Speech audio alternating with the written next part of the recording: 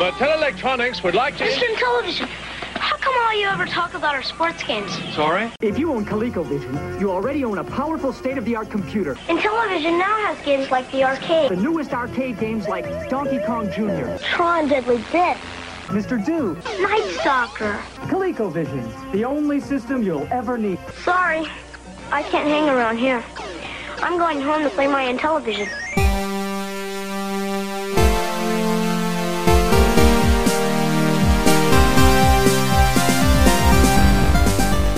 Hello, I'm David Musgrave, and the People vs. Happiness welcomes back to the podcast Aaron Vaughn. Aaron, how you doing today? Hi, good. I'm glad to be back. Yeah, absolutely glad to have you back. Are you doing all right, sis? Yep, hanging in there. Yeah, good.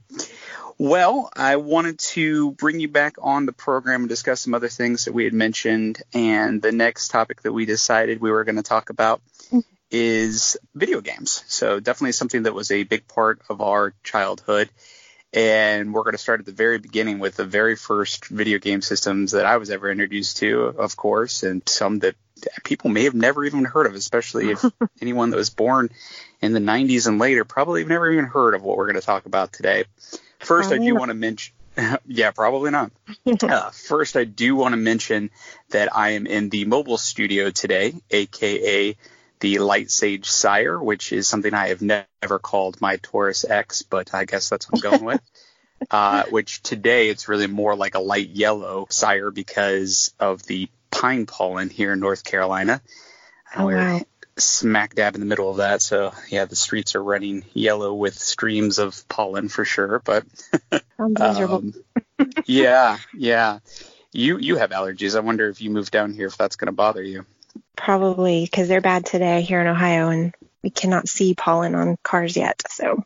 Oh, you can see it in the air here. There's clouds of it, and that's crazy. But all right, well, let's jump into it though. So what we're going to talk about today is the Intellivision and the ColecoVision consoles. Yes, the Intellivision. I think I played my first video game ever on the Intellivision. I mean, it has to be my first video game as well. The Intellivision was released by Mattel Electronics in 1979. And just to put some perspective on that, the Nintendo Entertainment System was not introduced in America until 1986. So 7 years difference. Right.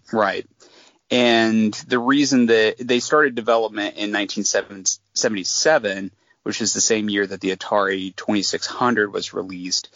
And obviously it was going to be their kind of answer to that since the Atari was having some success. Mm-hmm. It's probably pretty obvious, but Intellivision is a portmanteau of intelligent television. Oh. Here's something interesting that you probably didn't know, and it's probably going to blow your mind. They developed games from 1978 to 1990 when it was discontinued. Wow. Yeah, that does. I had no idea they made them that long. Yeah, seems crazy. Mm-hmm. Off the top of my head, I don't remember when the SNES was released. What was probably 92 or something. We'll talk about that in a later episode, most likely. But crazy that they were making Intellivisions up into there. Since I guarantee you, people listening right now are like, Intelli what?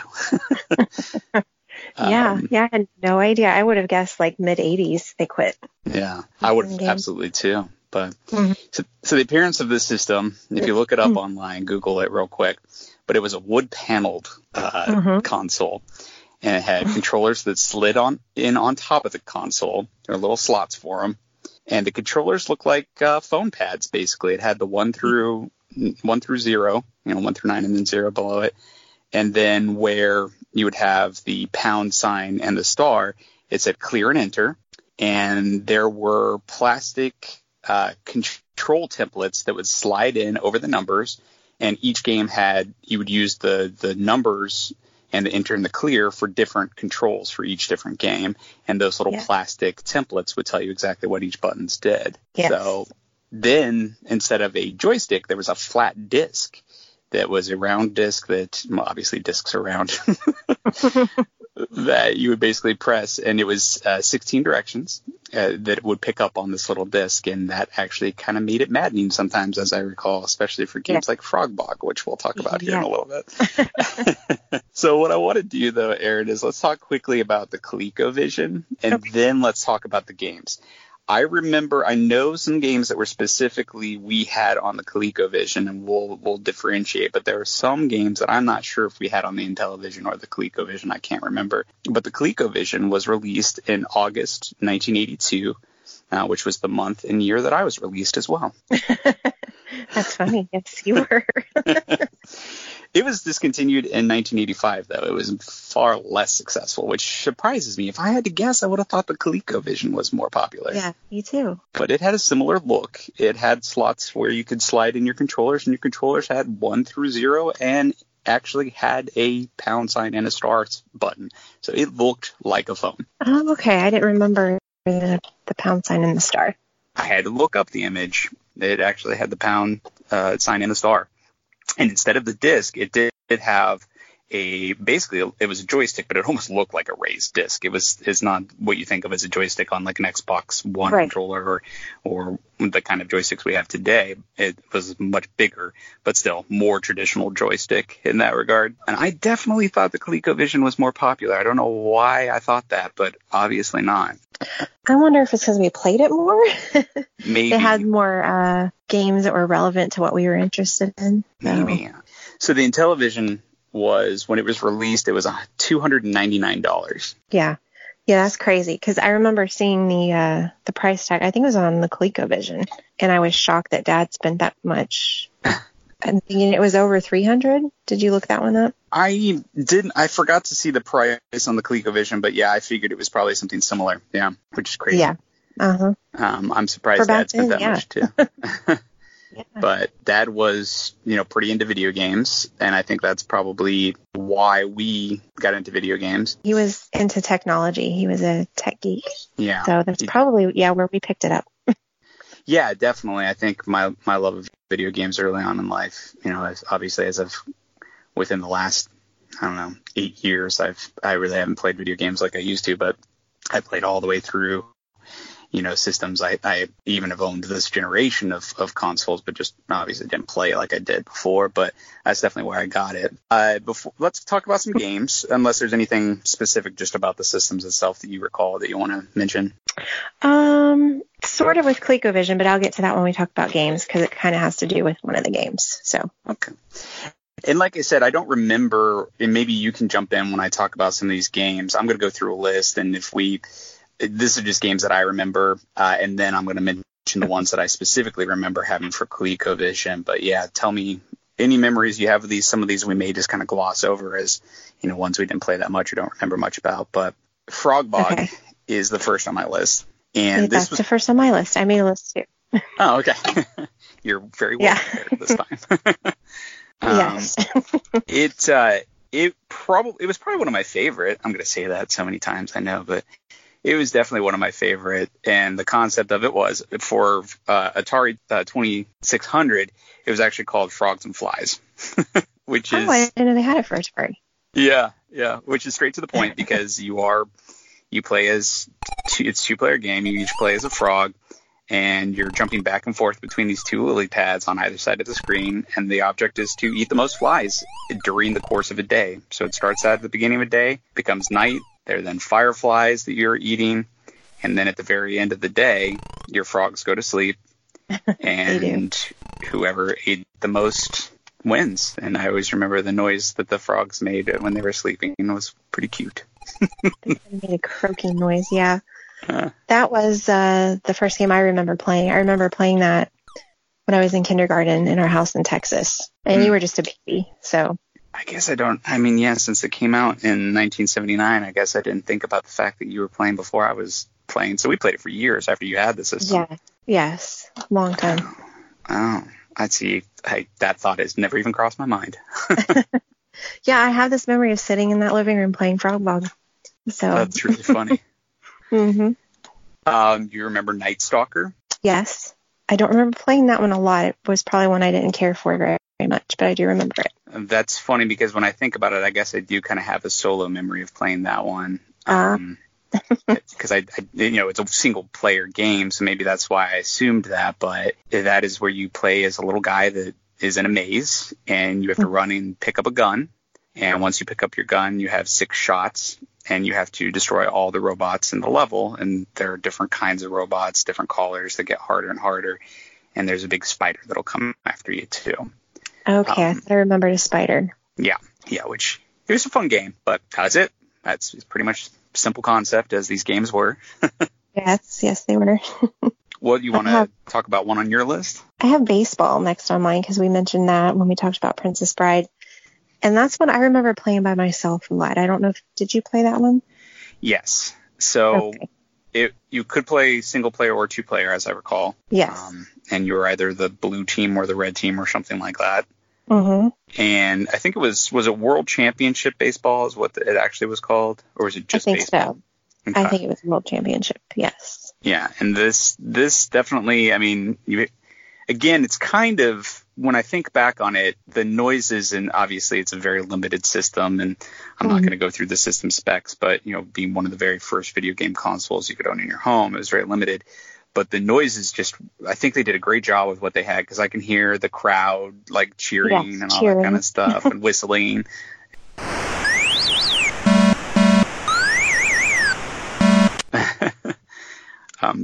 I have a very specific sensory memory to that. Oh, you should. Yeah, when you hit the ball, the sound it makes when it's like flying. Yeah.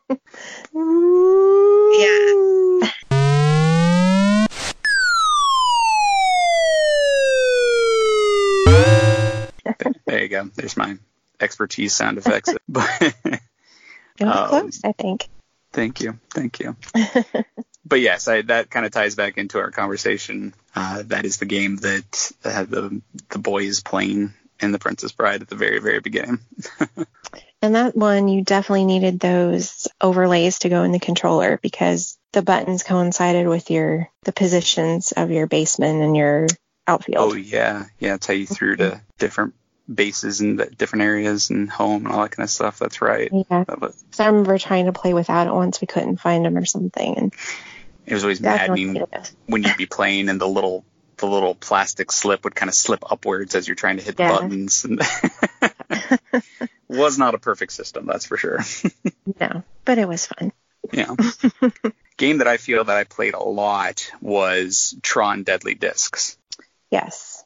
I loved that movie, and I definitely remember playing that game a lot. Did you know there were 3 different Tron games for the Intellivision? I knew there were a couple different ones, but we had the Deadly Discs one. I know we did not have one that had like the racing fight.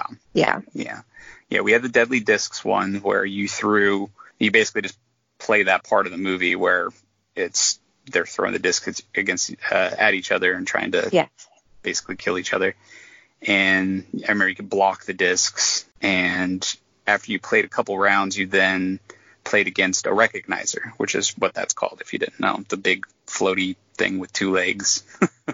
Oh, I don't remember that. I must not have played that one as much as you. Oh, I remember playing it, yeah. And then like the recognizer had like a little thing that spun around, and when you would have to throw the disc to where you'd hit it when it was just on the right collar.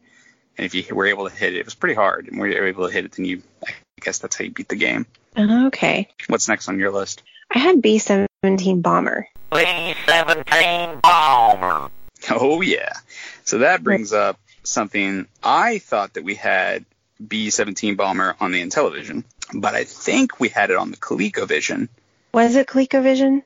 Here's what I don't remember. And I looked up at this, and I in my research, I kind of got a little bit lost, and I forgot to go back to it. There was an add-on device for either the ColecoVision or for the Intellivision, or maybe both of them had it, and I don't remember which one we owned. Has it talked? Yes. It gave the system the ability to, quote-unquote, speak. It sounded like a speak and spell. Yeah, it was pretty robotic, but... Yeah, but I remember you turn on the game, and it said, B-17 Bomber.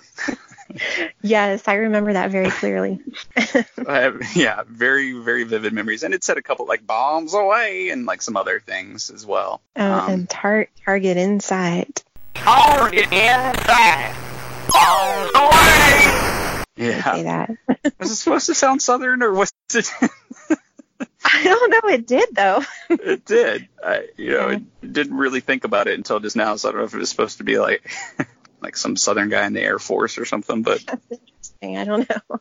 But yeah, so that game, I mean, the majority of the game was you flying to different destinations to blow up like factories and like weapons facilities, but a lot of it was just flying like overhead, like you were looking down through like a viewfinder to what you were going to bomb, and then dropping bombs at the right time to hit targets. Right. And so it was kind of a Air Force simulator, I guess, is the closest thing you could call it at that time. And you would take flak. I remember that. Oh yeah, I had forgotten that. But yeah.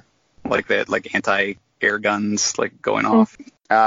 Star Strike, I remember the cover of, but I don't really remember playing, so we'll gloss over that one. Dragonfire, do you remember that game? No. It was one we had. I don't totally remember it either, so we'll skip over that one. Utopia was one I feel we played the heck out of because it was a 2-player game. Yes. And, I mean, you could almost call it like a precursor to SimCity or those types of games. Exactly what I thought when I was thinking about these games and how to describe them. Yeah. Yeah, because essentially you had an island and your opponent, so 2-player had an island, and you're trying to build the perfect society. So you're building crops, you're building housing, you're building all of these different infrastructures, but you can also build shipyards to go and fish. And there's little spots where you go and fish. You can build PT boats to go and sink your opponent's ships. So there's a lot of interaction back and forth, mostly through the ships, I guess. But you can send rebels to the other people's islands, which basically would make one of their little areas unusable unless they did something, spent resources to get rid of it or something like that. And then there was weather conditions, which were randomized events. So rain coming over your crops was a good thing. It gave you money. But then there were hurricanes, which would destroy your buildings and these kind of things, and your boats. And so I think it destroyed your crops too. Yeah. So for the system, I think that was very impressive, just the randomized events and the interaction between two players. And that's probably why we played it so much, because it was just so cool. I'd play it right now. I would too. Yeah. So that's a good one. And I can, again, sensory memory wise, I can hear the sound of the rain going over the crops and the fishing and all of that. So, fishing, yep. What's another one that stands out to you? I had Bomb Squad, and I'm pretty sure that was in television.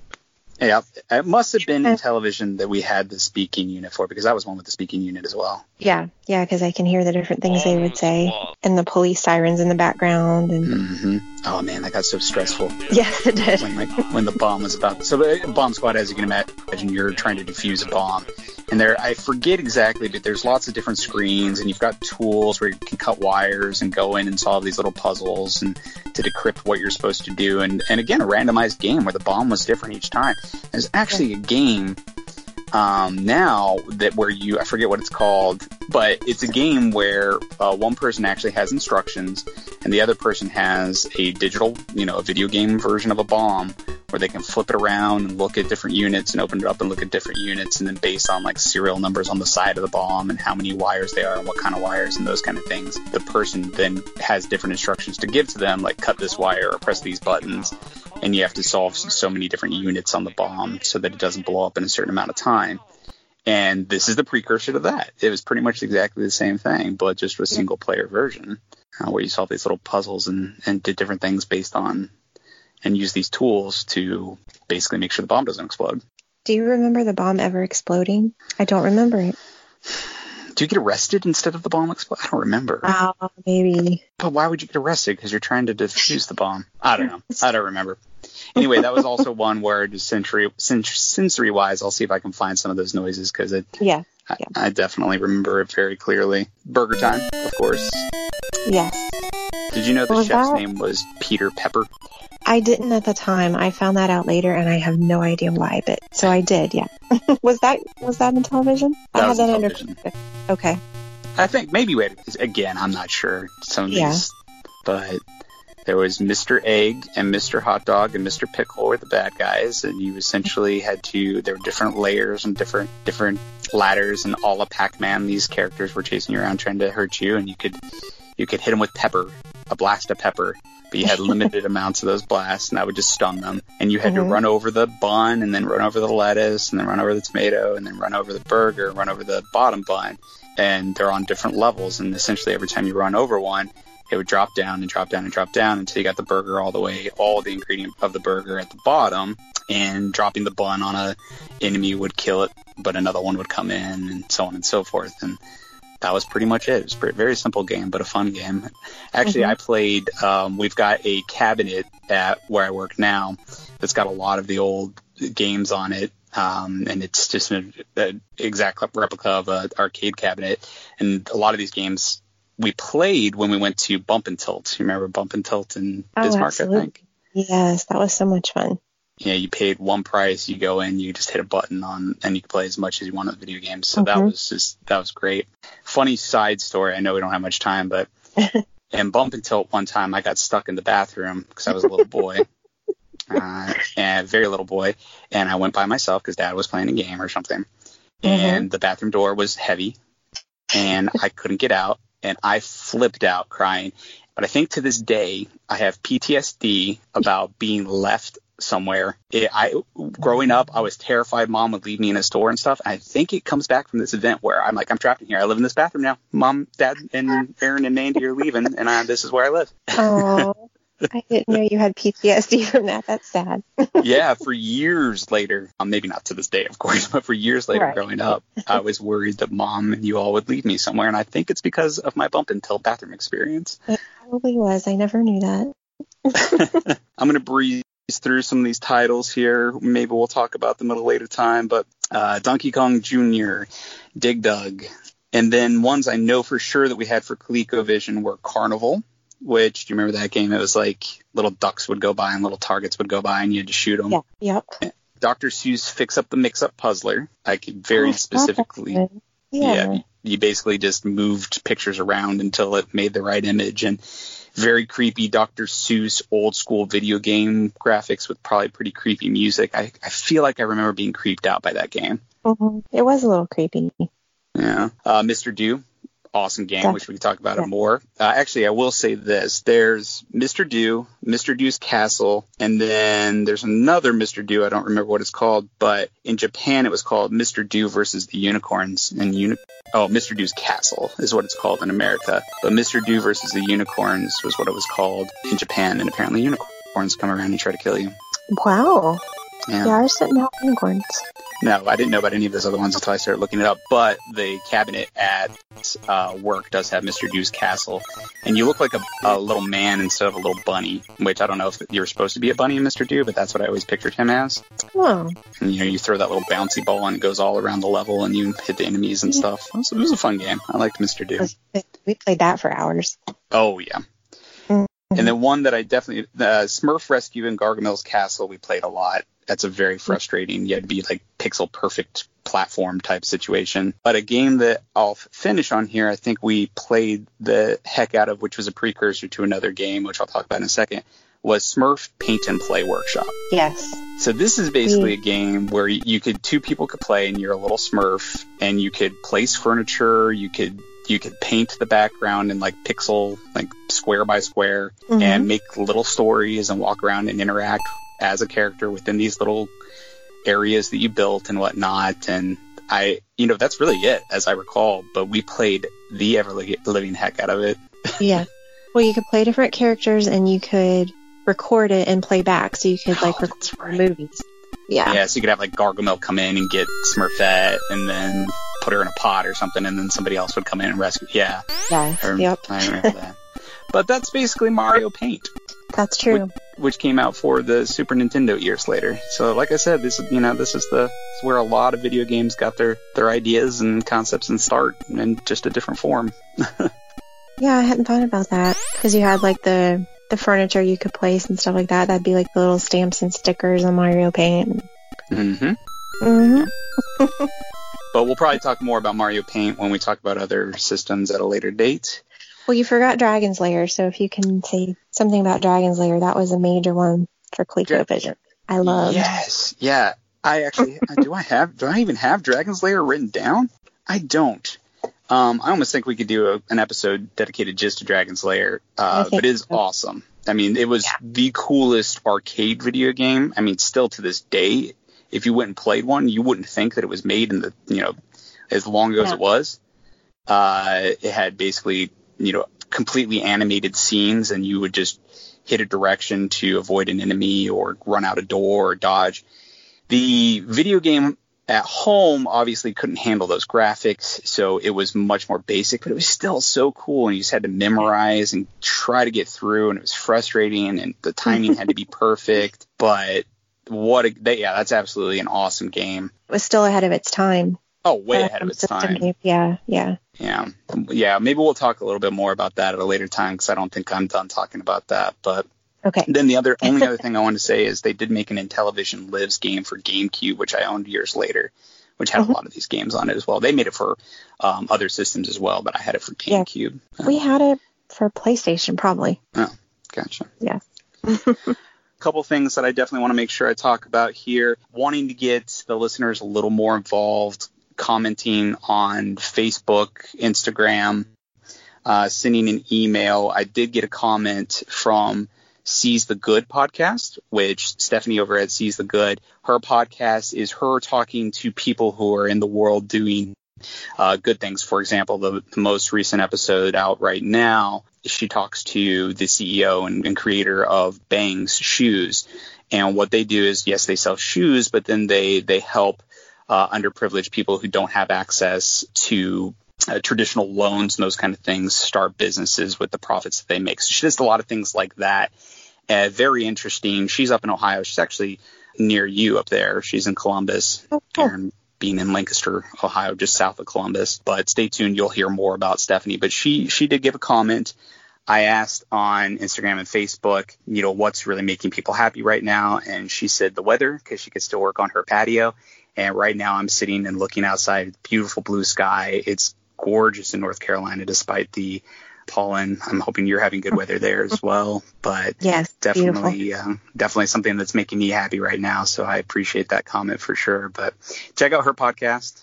You can find it pretty much, anywhere you can find your podcasts. But in the meantime, if you do want to be featured on the podcast as well, send comments, send ideas for future topics. And if we use your topic, obviously you will be featured. If we mention your comment, you'll be featured on the podcast.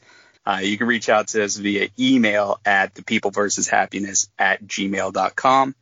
The People versus Happiness on Facebook, at the People versus Happiness on Instagram, or the People versus Happiness on Twitter now as well. Please, please, please get involved. Let's carry the conversation. What's making you happy? What are good ideas for future topics? Let us know what you're thinking and you'll be featured. Well, that's it for now. Aaron, any closing thoughts on video game systems of our youth or anything else? I could talk for hours, so I better not say anything else. But yeah, we'll do more. I want to do more episodes. I want to talk about NES, SNES. That's where you and I kind of played video games together. But we can get into PlayStation and then even consoles up to this day and how gaming is changing and all that kind of stuff. I'd like to talk to you about, because you've got kids that play, so we can talk about that too. Okay. Okay. Sounds good. Well, until the next time, Aaron, continue to do what's making you happy, and I hope you have a good day. Thanks. You too. All right. Thanks. Bye. Bye.